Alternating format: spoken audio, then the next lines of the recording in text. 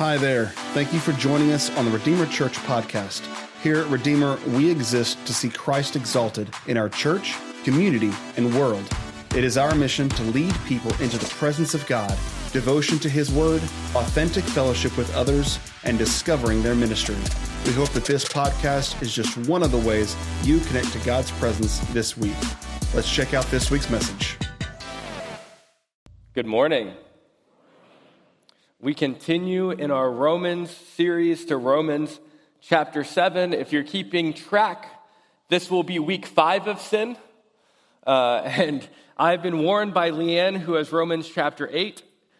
Do not talk about forgiveness.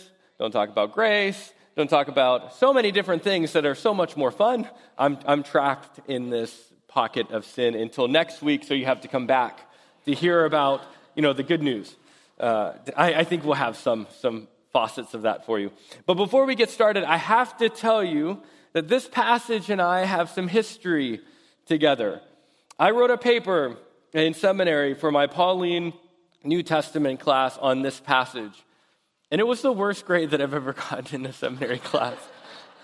So this is confession time. Why am I preaching on this topic? Not sure. But why the poor grade? Well, I found out that this passage is one of the most intensely debated teachings that Paul offers that scholars wrestle with.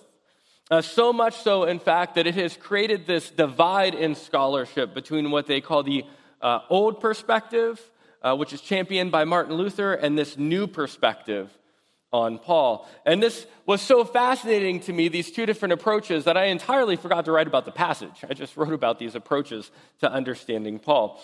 So the verses that we will be talking about specifically this morning are Romans chapter 7, verses 15 through 25. I'm going to invite you to open up your Bible or your Bible app and camp out there with me, because we're going to really be digging into this text. But I do have 2 warnings to give you before we jump in. First, if you have never really seen me nerd out on Scripture before, and I'm not talking anything that's been done in this pulpit, if you've never gotten to see this, I invite you to fasten your seatbelt, put your tray in the upright position, because we are about to take off. Second, we often want to turn Paul into a systematic theologian. In other words, we want Paul's letters to answer all of our theological questions. But Paul never sought out to do that.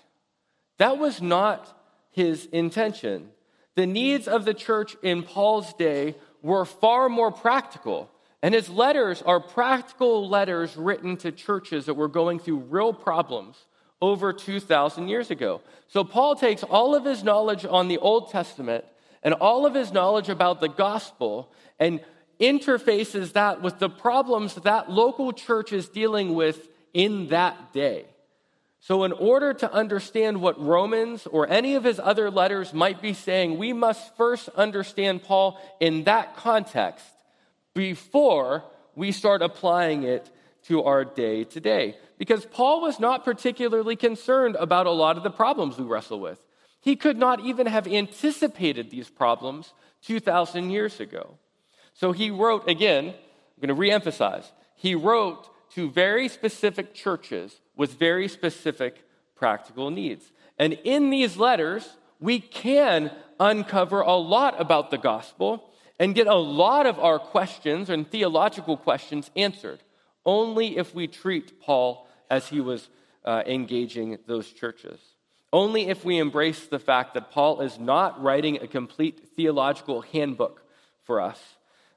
Then we can apply what he's saying to our local context. I hope, all that said, you have found the passage for this morning. I'm going to read it for us.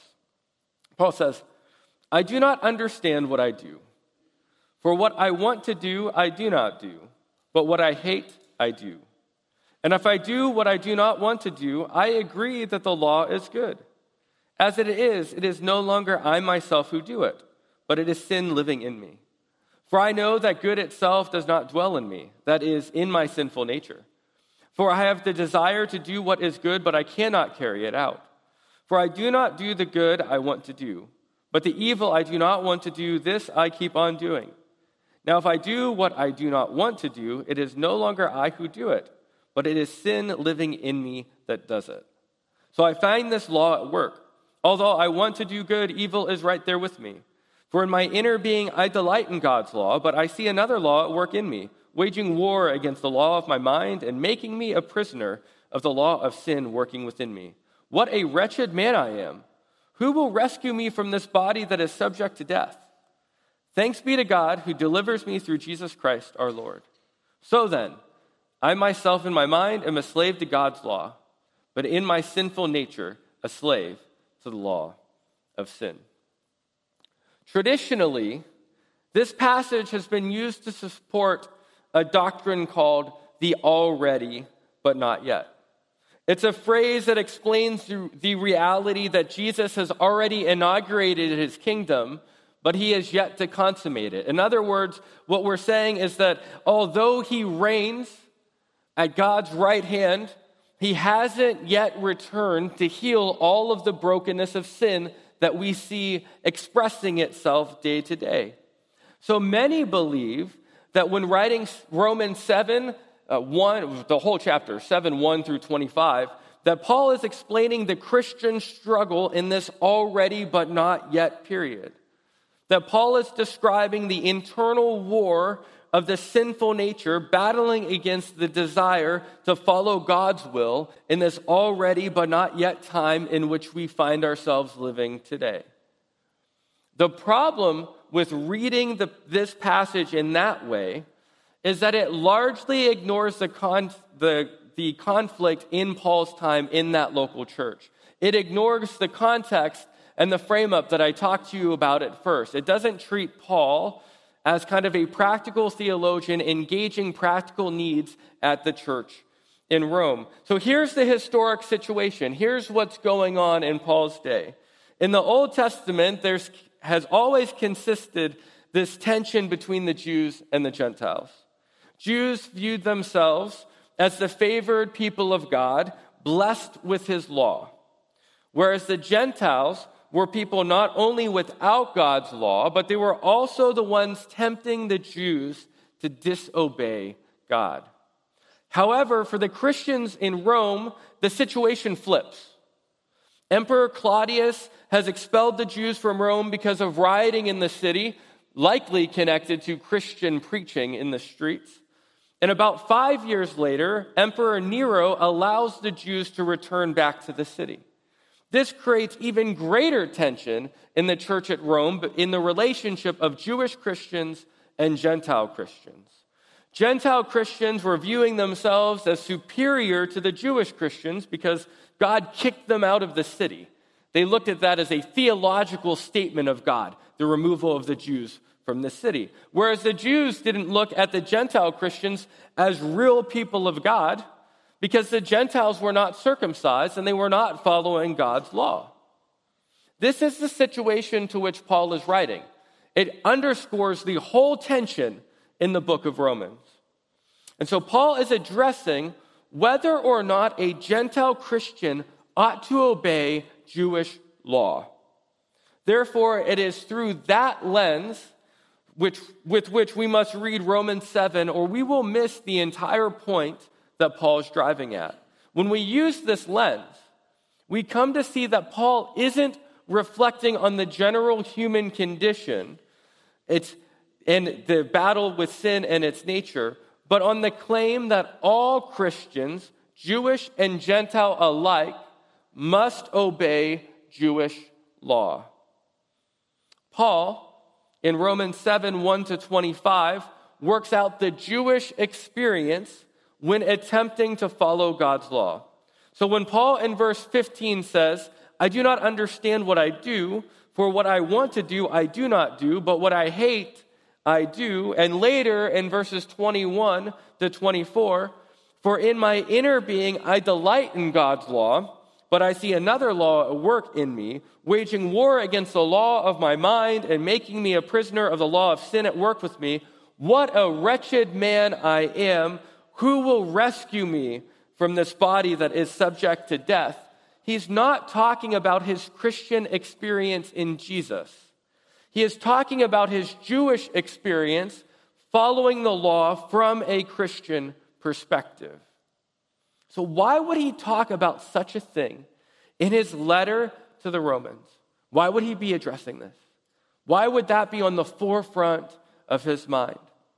Well, because the Jewish Christians were wanting the Gentile Christians to strictly follow the law, but to just add believing in Jesus on top of their already established religion. Paul, however, is arguing that because of Jesus, everything has changed. You can't just take Jewish belief and sprinkle a little bit of Jesus on top and have Christianity. He's saying that's not what's going on here. Pharisaical Judaism's, their belief was wrapped up completely in legalism, following the law to a T. Obey these rules and remain in good standing. That's how you're saved. The Apostle Peter had similar reflections on this desire to impose Jewish laws on Gentile Christians in Acts chapter 15. He connects with Paul on this. Acts 15 is the Jerusalem Council's response to Paul's missionary work among the Gentiles. Peter reminds us that the council, this council was a reflection on his holy moment that we talked about in our last series, when God let down a sheet of unclean animals, preparing him to preach the gospel to a group of Gentiles. The Holy Spirit descended on those Gentiles just as it had on Pentecost. Based on his personal experience, Peter offered these words to those demanding that the Gentile Christians be forced to be circumcised and to uphold the law. Here's what Peter says. Brothers, you know that some time ago God made a choice among you that the Gentiles might hear from my lips the message of the gospel and believe. God, who knows their heart, showed that he accepted them by giving the Holy Spirit to them, just as he did to us. He did not discriminate between us and them, for he purified their hearts by faith. Now then, why do you try to test God by putting on the necks of Gentiles a yoke that neither we nor our ancestors have been able to bear? No, we believe it is through the grace of our Lord Jesus that we are saved, just as they are. What both Paul and Peter are explaining is that the Jewish law creates this proverbial doom loop. And if you don't know what a doom loop is, I'm going to explain it for a second. It's a situation that we get stuck in and cannot get out. We recognize that there's a problem, but in recognizing a problem, we have yet to identify a solution to that problem. So what we get stuck is in this pattern of hopelessness. We know that there's a problem, there's something wrong. We don't see a solution to said problem, so we get stuck in this ever-tightening cycle of despair. Here's the doom loop that Peter and Paul are talking about. On the one hand, the law reveals what it means to be God's people. It defines how we are to worship God and how we are to relate to one another. But on the other hand, it also makes us acutely aware of the fact that we cannot obey it. The sinful nature that we have prevents us from obeying the law. This reality is what Paul cries out about when he says, "What a wretched man I am. Who will rescue me from this body that is subject to death?" Paul recognizes the doom loop.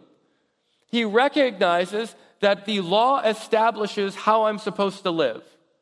However, my sinful nature makes it impossible for me to do anything else but to live against the law.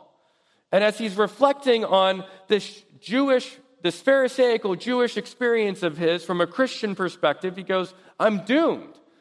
That way of life is a doom loop.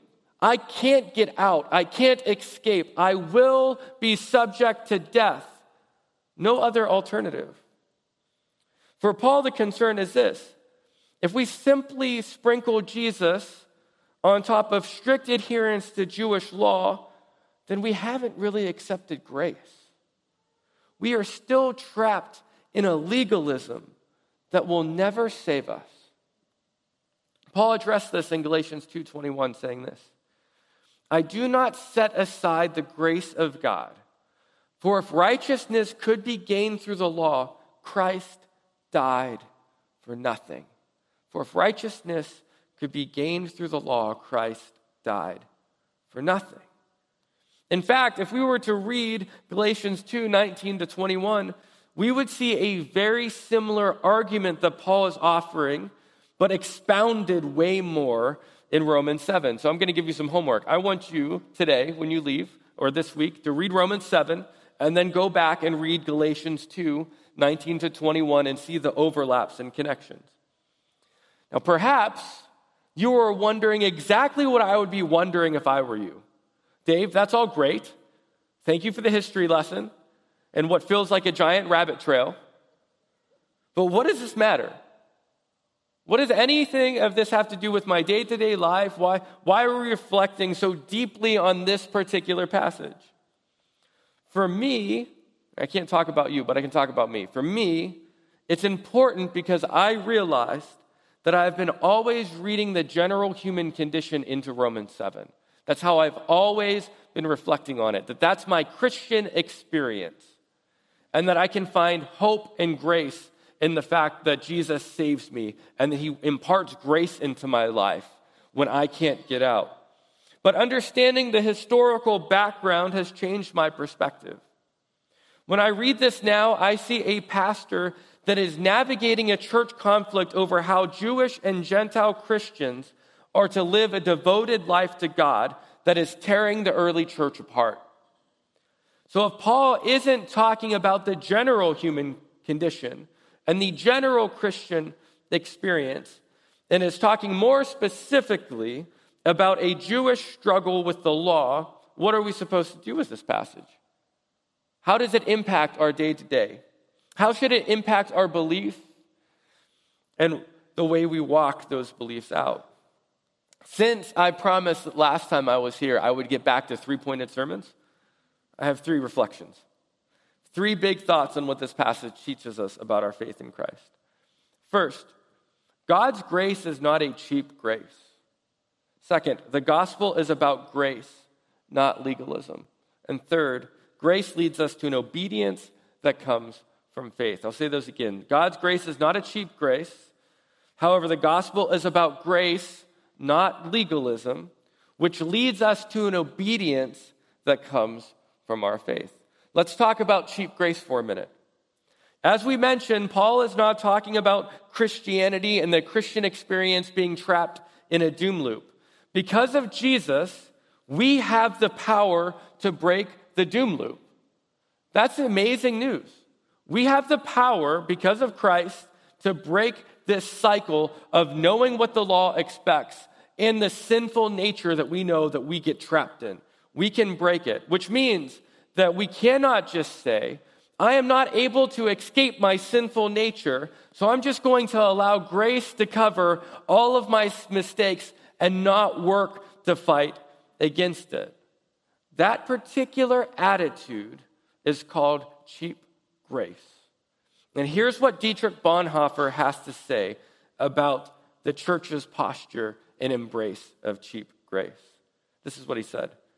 Grace is represented as the church's inexhaustible treasury, from which she showers blessings with generous hands, without asking questions or fixing limits.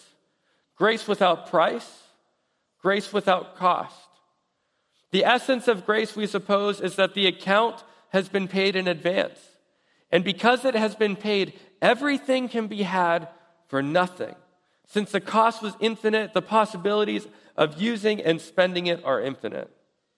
Cheap grace is the preaching of forgiveness without requiring repentance, baptism without church discipline, communion without confession, absolution without personal confession.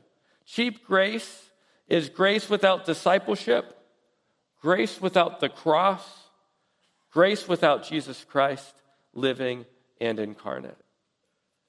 If we cling to a cheap grace, like the one Bonhoeffer talks about, then what we actually have done is accepted a slavery to sin. So if we think of Romans 7 as the general Christian experience, then what we have done is said that Christ was not powerful enough to break us out of the doom loop, but in fact, he was. And in fact, he did. That said, the gospel is about grace. It's not about following the law. So there's a tension here. There's this connection between God's will and obedience, as well as our ability to follow the law in grace. It is a breaking free of the doom loop, the gospel is, that is subjects to sin and death. God knows that we strive to follow his will and that we are going to make mistakes. And when we do, we're called to pick up the strength of the Holy Spirit and continue marching on, never accepting the bondage to sin that Christ has freed us from. It's so important here to me that we understand this passage, because I think what we're tempted to think in cultural Christianity is that grace abounds and will cover everything. And so we use grace as an excuse not to enter Christian formation or life change. And instead of realizing that Christ has truly set us free from the bondage of sin, we allow our thoughts on grace to reattach ourselves to slavery. And that's a problem. Because it's what Paul talks about. If that's the case, then Christ died for nothing. But Christ died for our freedom so that we could be under a new master. He would not want us trapped in this doom loop or this cycle of despair. Because ultimately, Romans 7 is not primarily about forgiveness. It's primarily about belonging. It's a recognition that prior to Jesus, we were slaves to sin. We belonged to sin. But as Pastor Adam talked about a couple weeks ago, our allegiance transfers. We become slaves to Christ. We belong to Christ. So we can't keep belonging to sin. We can't situate in a mastery by sin if we belong in Christ. In the words of Paul in verse 25, thanks be to God who delivers me through Jesus Christ, our Lord. If we accept Jesus Christ as our Lord and Savior, then we belong to Jesus, not to sin. That means that we will walk in an obedience to Christ, but in an obedience that stems from an overflow of his love in our lives. I mean, Paul talks about this all the way back at the very beginning of the letter in Romans 1:5. Paul identified an obedience to Jesus Christ as one of his primary purposes of writing this letter. And this morning, we have the opportunity to testify to whom we belong by participating in communion together. In order to prepare our hearts for participating in the new covenant established by Christ, I want us to enter this corporate confession together. So if you would, say this with me. Most merciful God, we confess that we have sinned against you in thought, word, and deed, by what we have done and by what we have left undone. We have not loved you with our whole heart. We have not loved our neighbors as ourselves. We are truly sorry, and we humbly repent. For the sake of your Son, Jesus Christ, have mercy on us and forgive us, that we may delight in your will and walk in your ways, to the glory of your name. Amen. In a moment, I'm going to be reading the words of institution by Paul. But before I do, I want to call our communion stewards to come forward as we begin preparing our hearts for what Christ has done. Hear now the words of institution written by Paul. The Lord Jesus, on the night he was betrayed, took bread. And when he had given thanks, he broke it and said, "This is my body, which is for you. Do this in remembrance of me." In the same way, also the cup after supper, saying, "This is the cup This cup is the new covenant in my blood. Do this as often you drink it in remembrance of me. For as often as you eat this bread and drink this cup, you proclaim the Lord's death until he comes. The worship team is going to lead us in a few minutes of reflection as you come forward. And what I want you to be particularly thinking of and particularly grateful is the way in which Christ's sacrifice frees you from the bondage of sin. And may you reflect on how your day-to-day life is to walk into a freedom that Christ paid such a great price for. May you not enslave yourself by your day-to-day actions to a slavery for which Christ paid the ultimate price. Please feel free to come forward when you're ready. Once again, thank you for listening to the Redeemer Church podcast. To stay connected to all that God is doing here at Redeemer, visit our website at redeemertulsa.org or connect with us on Facebook, Instagram, and Twitter. Have a blessed week.